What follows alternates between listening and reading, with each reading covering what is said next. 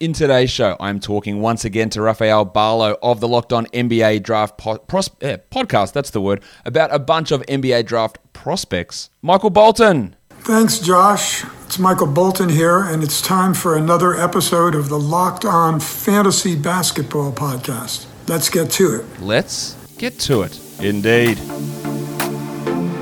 You are Locked On Fantasy Basketball, your daily fantasy basketball podcast. Part of the Locked On Podcast Network.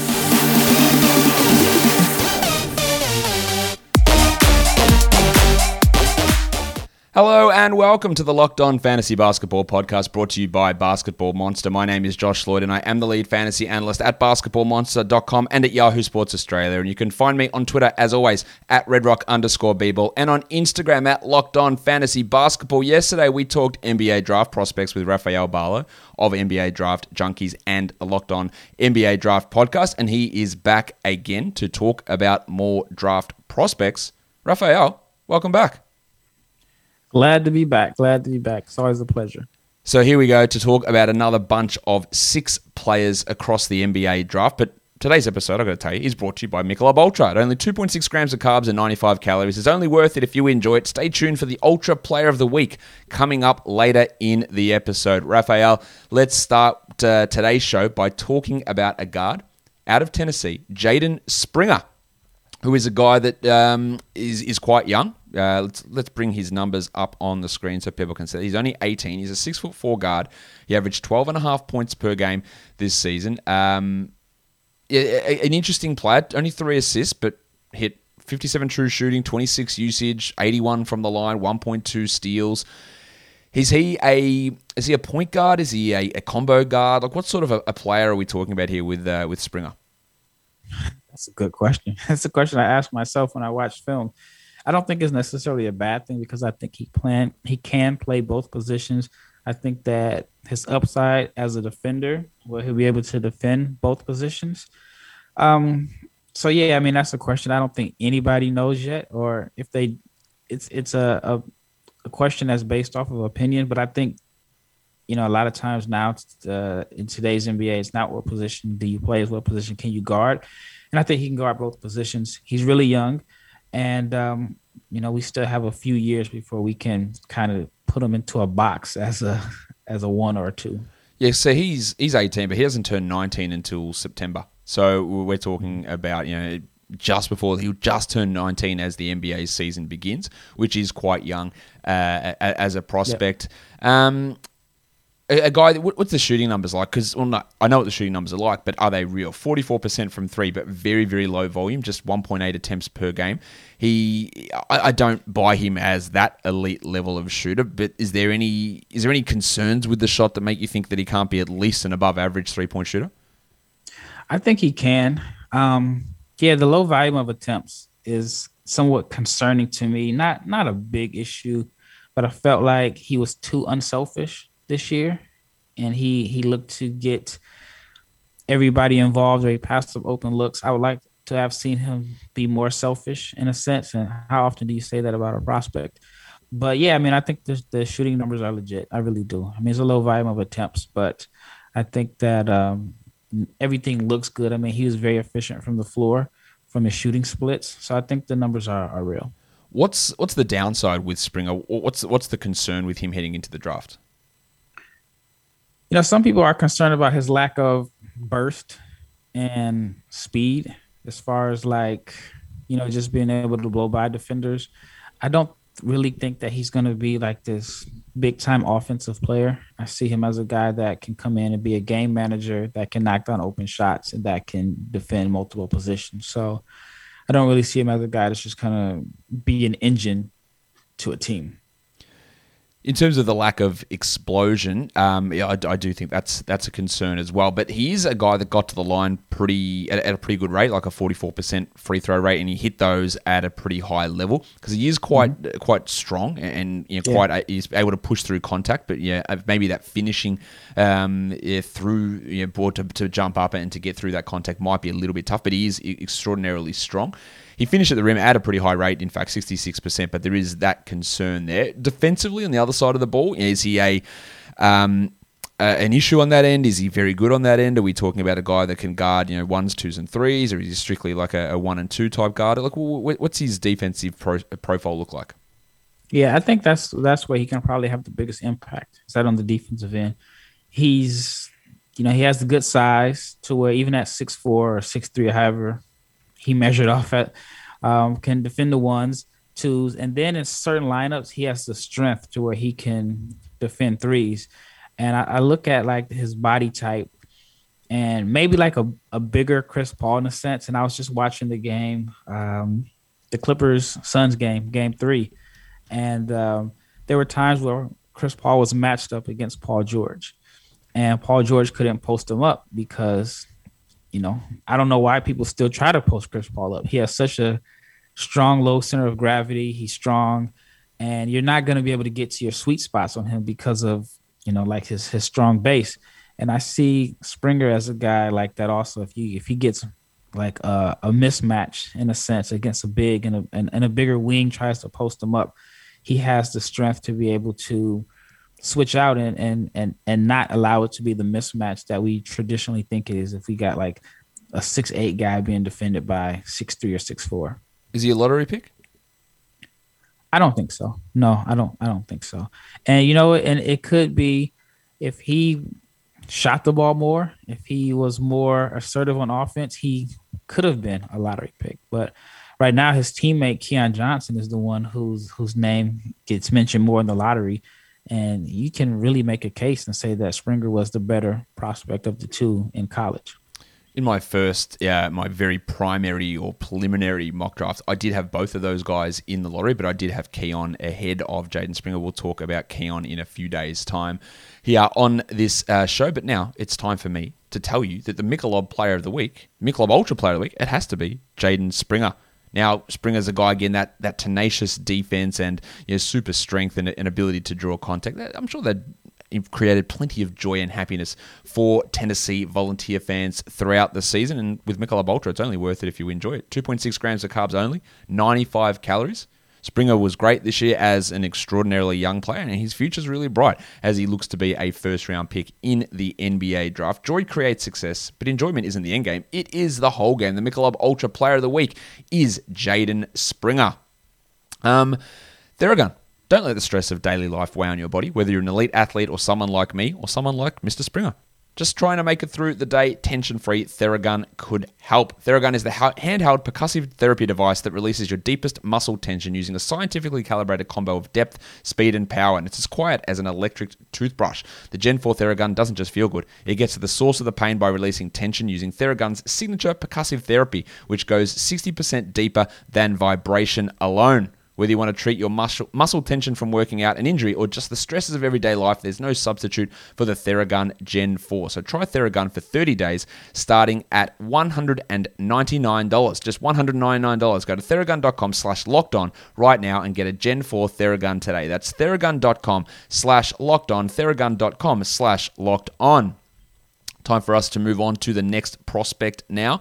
And we're going to go deep just like the Theragun Gen 4. And it is Zaire Williams out of Stanford, a guy who I put him into my mock draft as well. And someone said, if we pick this guy, I'm going to kill myself. So that's not it's not a really high recommendation coming for Zaire Williams, who is I'll put his numbers up on the screen here. He's a 6'8". No. They're not going to look impressive. 6'8" forward, played for Stanford, had some injury concerns, had some COVID protocol issues during the season as well. But yeah, look, that's pretty ugly. 37% shooting on 26 usage. 47 true shooting is pretty ugly. He averaged 11 points, 4.5 boards, 2 assists. How much of Zaire's projected draft value is based on, well, he's a athletic wing and maybe this other stuff comes around, or is it real? Because the shooting the numbers are pretty bad and his play this year was pretty poor. But he started the season, preseason, at a pretty high ranked player. Yeah, man, this is tough because Zaire Williams made me question the whole draft process as far as, do you judge a player by what you saw on the floor in college, or do you judge them based off of the hype that they had in high school and on the prep circuit coming into college? If you solely just judge Zaire Williams on what you saw in college, then I don't think he's a first-round pick. The numbers weren't good. I know he dealt with some injuries, and Stanford's situation was just weird simply because, they were like a team without a home due to all the COVID restrictions. He didn't get to the free throw line a lot. He settled for a lot of contested jumpers. And just overall, he just wasn't efficient at all. But if you watch his high school tape, he looked more bouncy, more athletic. And, he'd had such a high buzz coming into the season that a lot of people thought he was a top 10 pick. Yeah, they did. He was pushed right at the top of those preseason draft boards and fell off pretty considerably. He only played 20 games for the year, and he only started 14 of those. I guess an encouraging thing, you said he didn't get to the line much, but he did hit 80% of his free throws, so that's an encouraging part of that game, and maybe that can give us some confidence that some of those other poor shooting numbers, one of those things is an outlier, the 37% from the field or the 80 from the line. So one of those things is not real because they don't normally go together at that level. So you'd hope that he's able to improve the overall shooting. What's he like as a creator for others? Can he be someone who can pass and can find open teammates, or is he very basic at that area as well? Well, he shows flashes and upside of being able to do that. And I think that's why he's still getting mid-first round looks or, buzz because of his size. I think he was listed at 6'8" coming into the season. He's reportedly closer to 6'10" now. He does flash, show some signs of being a guy that you can run pick and rolls for as the pick and roll ball handler and some passing ability. And just his shot creation is what this is probably like the most intriguing thing about his game is, for his size, his ability to create his own shot. And, for guys that can create their own shot, you want them to be able to also make plays for others. So he's like a really high upside pick. Yeah, and that's the thing. You are not looking at production from him because it wasn't there. You're looking at some of the. You're looking at the shot looks nice. Like this should go in because it starts to look good. And you go, well, there's an ability there to create and then create for others and create for himself. And the measurables are all there, but it just hasn't come together at the college level. So that makes it a risky pick because if you reach and go, well, I don't really know what I'm picking here at pick number 8, say, and I'm taking upside. And if it works out, I'm a genius. But if it doesn't, then you're in real trouble because there might be 4 or 5 guys picked after him who turn into legitimate starter level NBA players, and that is going to be the big concern. Like, where would you feel comfortable taking Williams? At 18 with the Thunder. Okay, so has a bunch of picks. Houston would be another team that I would, if I'm selecting. I think they're at 23 and 24, where high risk, high reward pick. Yep, and that is the thing because if you want to have success in the NBA, like getting an athletic wing who can maybe score, maybe create, maybe defend. If all those things come together, then it's a huge win, and you've set yourself up. So the upside is there. It's not like saying, well, if this center learns how to defend and learns how to shoot, he'll be great. So you go, forget about that. I'll pick that at 50. But a 6'8", 6'9", maybe 6'10" wing who does have ball handling, does have shooting form, does have defensive ability. Yeah, they're not hard to find. They're not easy to find those sort of players, and that's where I guess the appeal of Zaire Williams comes, despite some of the subpar production. Now, this next player, who's a very, very interesting guy for us to look at, because when I go through and do preliminary fantasy translations on guys based on their stats, and this guy's numbers, I had to do a double take. Excuse me. Like, what are these guys' numbers? They were so far ahead of everybody else's, and that is Alperen Şengün, the center from Beşiktaş over in Turkey. He is 18. He won the Turkish League MVP, I believe, for this last season. And I'll put the numbers up on the screen because they're actually pretty insane if you have a look at it. He averaged 19 points with 9 rebounds, 1.3 steals, 1.6 blocks. He had a true shooting of 70% on a usage of 27% as an 18-year-old in the Turkish League. His numbers were out of this world, Rafael. Yeah. And I lived in Turkey for a year, so I'm very familiar with the Turkish basketball league.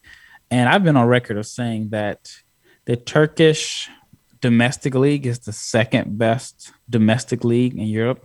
The ACB in Spain is the best. But for this guy to win MVP, at 18, you can make a case and say he was the best big in Europe. And yeah, the numbers were off the charts. And I had a chance to watch him play 2 summers ago at the under 18s. And I thought that he was good. I thought he was a potential NBA prospect, but I did not see the jump that he made between last season and this season. And I think he solidified himself as a, possibly a lottery pick. Yeah, I can see that happening. Now, people are always going to make the comparison. Okay, Euro center. Is he Nikola Jokic? Is he Kristaps Porzingis?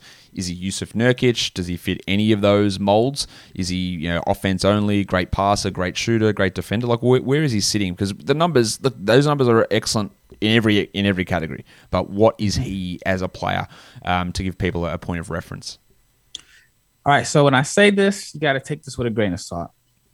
Jokic, who was the MVP this year, was not this good at the same stage. That is true. So now that could make some people think like, well, man, then you got to take him in the top 5. Jokic's rise is something that's, that's a whole movie in itself. But Şengün is, I don't know if he's not Jokic as a passer. And I think that's the main thing that makes Jokic special is that you can arguably say he's the best passing big man of all time. So it's tough to compare. But as far as like old school, wide body, throwback center with good touch and good footwork, they're similar there. I think if he can be somewhere between Jokic and Yusuf Nurkic, then, whoever drafts him, that they won there. So I think that's probably somewhere in the middle between those guys. The key for him is if he can space the floor. If he can space the floor, then he's going to be really, really good. Nurkic doesn't necessarily space the floor. I mean, I'm a Blazers fan, so I would love for him to space the floor. But Nurkic is, a guy that's he's a starter, NBA starter. He's going to make, hundreds of millions in his career. And so I think Şengün could be similar. So he only hit 20% of his threes, but attempted under 1 per game this year, Şengün. But he did get to the line almost 7 times per game and hit 79% across all competitions from the free throw line. And as we've mentioned, 63% also from the field. So insane efficiency. And if that can develop into just, maybe he takes 3 a game and hits them at 34%, it creates that extra little bit in the offense. Now, defensively, and Yusuf Nurkic is a very good defensive big man. Nikola Jokic is not a very good defensive big man. Like, is Şengün got problems on that end? I mean, I think that's probably the biggest, I guess, the divisive topic of his game. Can he defend? He averaged, I forgot that, it was almost like 2 blocks a game. I mean, he was a really 1.6 good shot. Yeah. I think at one point in the season, he was like 20, 10, and 2 at one point. The numbers kind of probably dropped off a little bit, just percentage points. But yeah, he was a dominant shot blocker over there. And whether or not he can do that in the NBA, if the shot blocking translates, that's the big question. If it does, then you definitely have a top 10 pick. So do you think that he should be a lottery pick, and do you think that he will go in the lottery? Yeah, I have him going to the Spurs at 12. Okay. I had him just outside my first the lottery in my first mock draft. I'm pretty sure he's going to be in there when I redo it for my second mock draft, which will come in a few days' time. Is Şengün a player that teams can build around, or is he just like, let's just see what happens here? Like, is he a guy we go, okay, now we have got a guy that we can develop as a center? Yeah, I think it's someone that you see what you got as a center. I mean, I think the best fit for him would be Charlotte. That would be my ideal situation for him. I think Charlotte needs a center. I'm tired of seeing Biyombo and Cody Zeller at the 5. I lived in Charlotte in the 2013-14 NBA season. I had a friend of mine that played on the team, and Biyombo and Zeller were on that team. They were Al Jefferson's backups. It is 2021, and they're still there. Like, just move on from them. And I would love to see Şengün there in Charlotte, even though I have Charlotte selecting Kai Jones in the draft. I think they'll probably swing for the fences, but Şengün in Charlotte is a marriage that I love to see happen. BetOnline is the fastest and easiest way to bet on all of your sports action. Baseball season is in full swing. The NBA, the NHL, and the NHL, by the time you listen to this, the NHL is probably over. But you can get all the latest news, odds, and info for all of your sporting needs. And before the next pitch, head over to BetOnline on your laptop or mobile device and check out all of the great sporting news, sign-up bonuses, and contest information. Don't sit on the sidelines anymore. This is your chance to get into the game as teams prep for their runs to the playoffs. Head to the website and use our promo code LOCKEDON to sign up today and receive your 50% welcome bonus on your first deposit. BetOnline are your online sportsbook experts.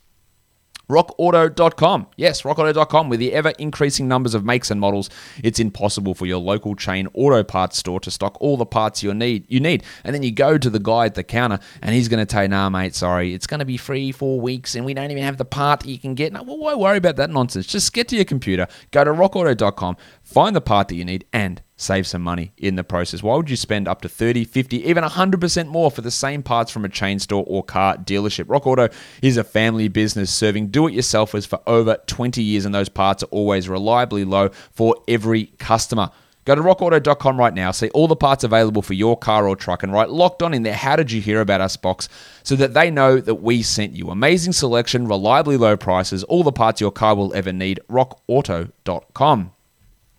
The next guy on our list of prospects to talk about is a player that you have mentioned before on the show, and that is Corey Kispert, a guy that when we look at the raw numbers, and I will give you the raw numbers up on the screen now, Kispert averaged 19 points per game as a senior. Now, he is not young. He is 22 years of age. He averaged 19 points, but he hit 44% of his threes on 6.5 attempts per game. He was at 53% from the field overall. He hit 88% of his free throws. So it's safe to say he's a really, really good shooter. But under 5 rebounds, under 2 assists, under a steal per game. Is this the typical, hey, I am a really good shooter but can't do anything else sort of a player?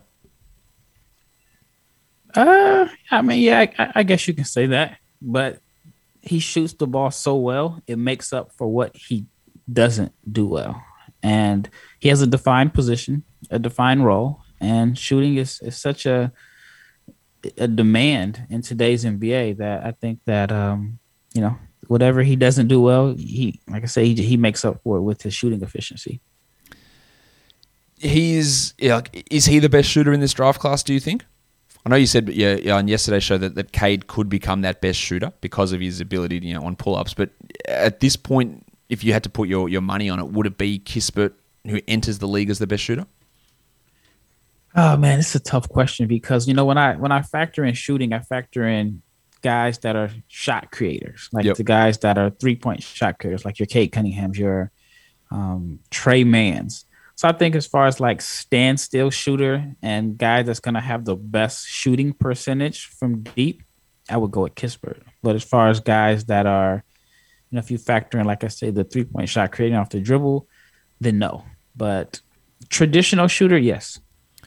So he's a guy that's started for 3 years in college. He hit 44% of his threes the last 2 seasons, but was really able to up his volume this year. Went from a 14-point scorer to a 19-point scorer. How much of what Kispert has done, especially these last 2 years, is just a factor of him being older and more experienced in college? We very rarely see these 22-year-olds, work out well. These guys who dominated in college, they don't become stars. Doug McDermott's, Jimmer Fredette's, those sort of guys. Even to an extent, Buddy Hield, who really took over as a senior, who's been fine in the NBA, but not really a guy that was worth picking at number 6 overall in the draft. So Kispert, if he's a guy is he a lottery talent? Is he too old for that? Like, where does he realistically get better from here as well? I mean, I think he gets selected in the lottery. On my last mock, I have him falling out of the lottery. I had him falling to Memphis, which, I mean, imagine if you got Ja Morant on the floor with Bane and Kispert on the wings, how much space that would create for Ja. But I think that he could go in the lottery. I mean, I think Indiana could select him at 13. I think Golden State could take a long, hard look at him. Simply because for Golden State, I mean, they're a team that is looking to win now. They may not be looking for developmental projects or players that they're going to have to give developmental minutes to. And he would be a really good fit there. I mean, you give them another shooter on the floor with Steph and Clay. That makes them a little bit more dangerous than what they already are. Not going to replace Durant, but at the same time, I mean, you give them a floor spacer, then it makes life easy for everyone. But I mean, yeah, I mean, I think that if he is Buddy Hield, then I mean, it's worth picking him in the lottery if he has a Buddy Hield type career. Interesting player. Like these guys stereotypically are quite poor defensively. JJ Redick, Kyle Korver, those sort of guys, they can get picked on. At that end, is he a bad defender? Can he hold up more than those stereotypical 44% white guy 3-point shooters? No, it's funny. I thought JJ Redick was an underrated defender. I remember some series where he defended James Harden one-on-one. That is fair. He made him work. So I feel like there's a stereotype of white shooter, unathletic, poor defender. And I mean, there's some guys that they fit that description. But I think Kispert is a better defender than what a lot of people will give him credit for. He has the size and strength to be a solid defender. He's not a bad athlete. His athleticism, I think, is underrated at this point. He's just kind of put into a box as a shooter. So no, I don't think he'll be like a great defender, but I don't even know if he'll be a plus defender, but I think he can be an average defender. Let's go on to our next prospect, one of the last couple we're going to cover today. And this is a guy who, again, if you look at the box score numbers of this guy, it's pretty impressive. And that's Cam Thomas out of LSU, a 19-year-old, 6'3" guard who averaged 23 points per game. He hit over 2 threes per game. He had a 32% usage with a 55 true shooting. That is a phenomenal scoring record as a freshman.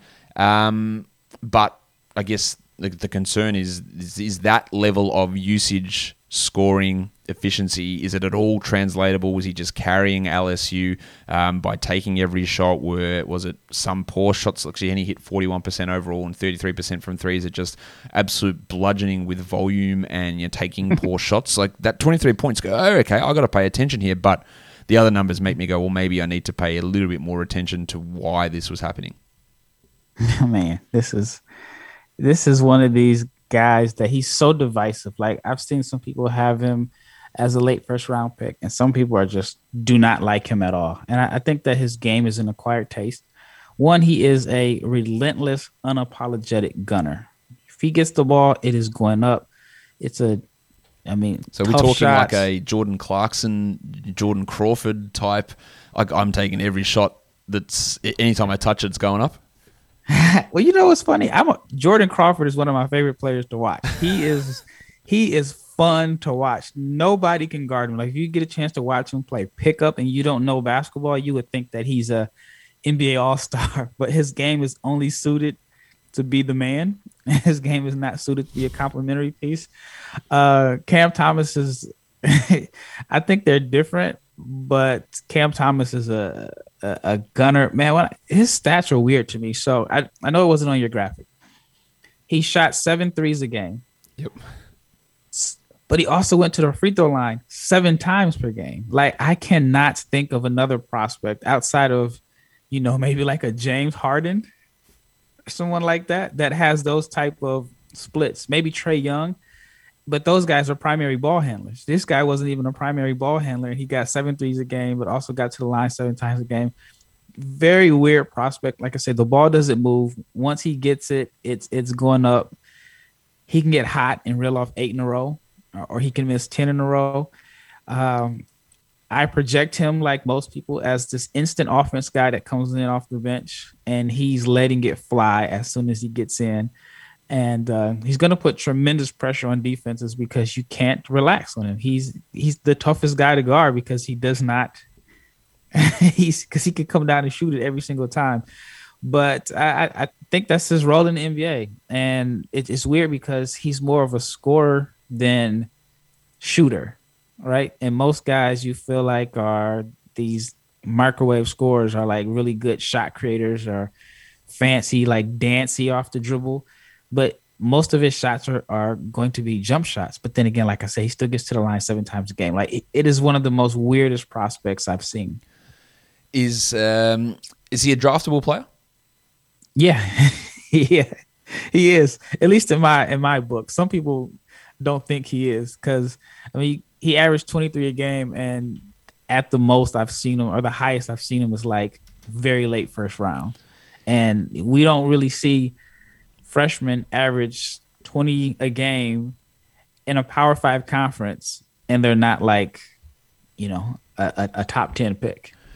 I'll leave you with this number. He attempted 500 field goals for the season and had 42 assists. So, the assists to shot attempt ratio is not particularly high for Cam Thomas. Now, the last guy we're going to talk about here is Greg Brown III, a wing out of Texas who he played 20 minutes a game as a starter, averaged under 10 points. I'll just chuck those numbers up on the screen for people to have a look at. The shooting numbers are a little bit disappointing. 42 from the field, 33 from three, 71 from the line. But as a 6'9", small forward, power forward type player, he did average over 6 rebounds. He blocked a shot as well. As a wing player, that's a pretty impressive number. But we talk about lack of assists. This guy had 10 assists for the season. Like, this is not someone who's moving the ball particularly well. Probably more of a second-round prospect, I would guess, than a first-round guy. But still, wings are always going to get a level of intrigue. So, what's the encapsulation of Greg Brown as a player? First of all, that graphic is hilarious. That graphic is so fitting of his season at Texas. He was another player that was highly regarded coming out of high school. 5-star prospect. A lot of people thought he was going to be a lottery pick. I don't even know if he's a wing, to be honest with you. Like, I don't see any wing skills from him. The athleticism is off the charts. I mean, maybe before Keon Johnson tested out with a 48-inch vertical, I would have said Greg Brown was the best athlete in this draft. But he is just a pogo stick, quick twitch, bouncy athlete. And that's really all he brings to the table right now is athleticism. I think he's raw. I still think he gets selected in the first round. I thought he did himself well in Chicago after pre-draft camp. But in my opinion, he's going to need some time. So I have him actually going to Houston with the 24th pick. And I figure if he goes to a team like Houston or maybe Oklahoma City, there's no pressure. They can develop him long-term. If he goes to Houston, you can play him with RGV, let him play the whole season and develop, because to me, he doesn't really have anything that he brings to the table outside of athleticism. And I think even with his motor, it just kind of was up and down this year. Like in high school, I saw him play live in high school, and man, he was all over the floor. I mean, he was blocking shots. He was just a matchup nightmare because of his athleticism, his size, and his energy. Didn't necessarily see all that in Texas. I think at one, to be honest with you, I felt like Kai Jones should have been playing ahead of him or more minutes, but Brown was the highly regarded prospect. And so it was maybe a little bit of politics there in a sense. I thought Texas was better with Kai Jones on the floor, which is just my opinion. That could be debatable. But I don't really see what he does on offense other than kind of like hustle plays, but he's not I think he's a 4. He's not really a pick and roll guy, so he has to develop something on the offensive end. What you're describing to me sounds like Derrick Jones Jr. Derrick Jones Jr. Yeah, I think he has a little bit more upside than Derrick Jones Jr. He's bigger than Jones Jr. because I think Derrick Jones Jr. is like 6'6". Yeah, 6'7", I'd say. Long arms. But yeah, I mean, I definitely think that they're very, very similar. Maybe Greg Brown could be a better rim protector, shot blocker than the Derrick Jones Jr. But yeah, I think and I'm a Blazers fan, so I was disappointed in Derrick Jones Jr. this year because he wasn't a plus on the offensive end. I mean, he had some good games, but Brown is going to be criticized a lot more because Derrick Jones Jr. is a guy that I don't think he was drafted and worked his way up. So he's going to be seen as a guy that overachieved. While if Brown is the same player, it's going to be viewed as totally different. Well, let's see how this all works out for these prospects. That's 12 prospects we've covered in the last 2 days here at Raphael. Again, you did it yesterday, but give us another plug of where people can find your work, your YouTube channel, and all the stuff that you do, and they can go check out your audacious goal to have 100 prospect videos by the NBA draft time. Yeah, you can find me at Locked On NBA Draft every Monday and Thursday. My website is NBADraftJunkies.com. And if you just type in NBA Draft Junkies on YouTube, you'll see all the videos that I'm putting out. Yeah, my goal is 100 prospect videos between now until the draft starts. So I'm looking at my board. I got 80. I have 87 left, but that's a different goal. So I mean, that's just total videos that I want to put out before now in the draft. So, oh man, wish me luck. But yeah, that's where you can find me at. Good luck, Raphael. Go and check out NBA Draft Junkies. Check out the Locked On NBA Draft podcast as well. And Raphael, I thank you for coming on and discussing these draft prospects with me. Anytime you want me to come on, I'm available. Absolutely. We might be getting you back in a week or so's time to talk a little bit more NBA draft. But guys, don't forget to subscribe to this podcast, Apple Podcasts, Google Podcasts, Stitcher, Spotify, the Odyssey app, and on YouTube. You know what to do. Subscribe, flick me on the little bell, give me a thumb right up the middle, and leave a comment down below. Guys, we are done here. Thank you so much for listening, everyone. See ya.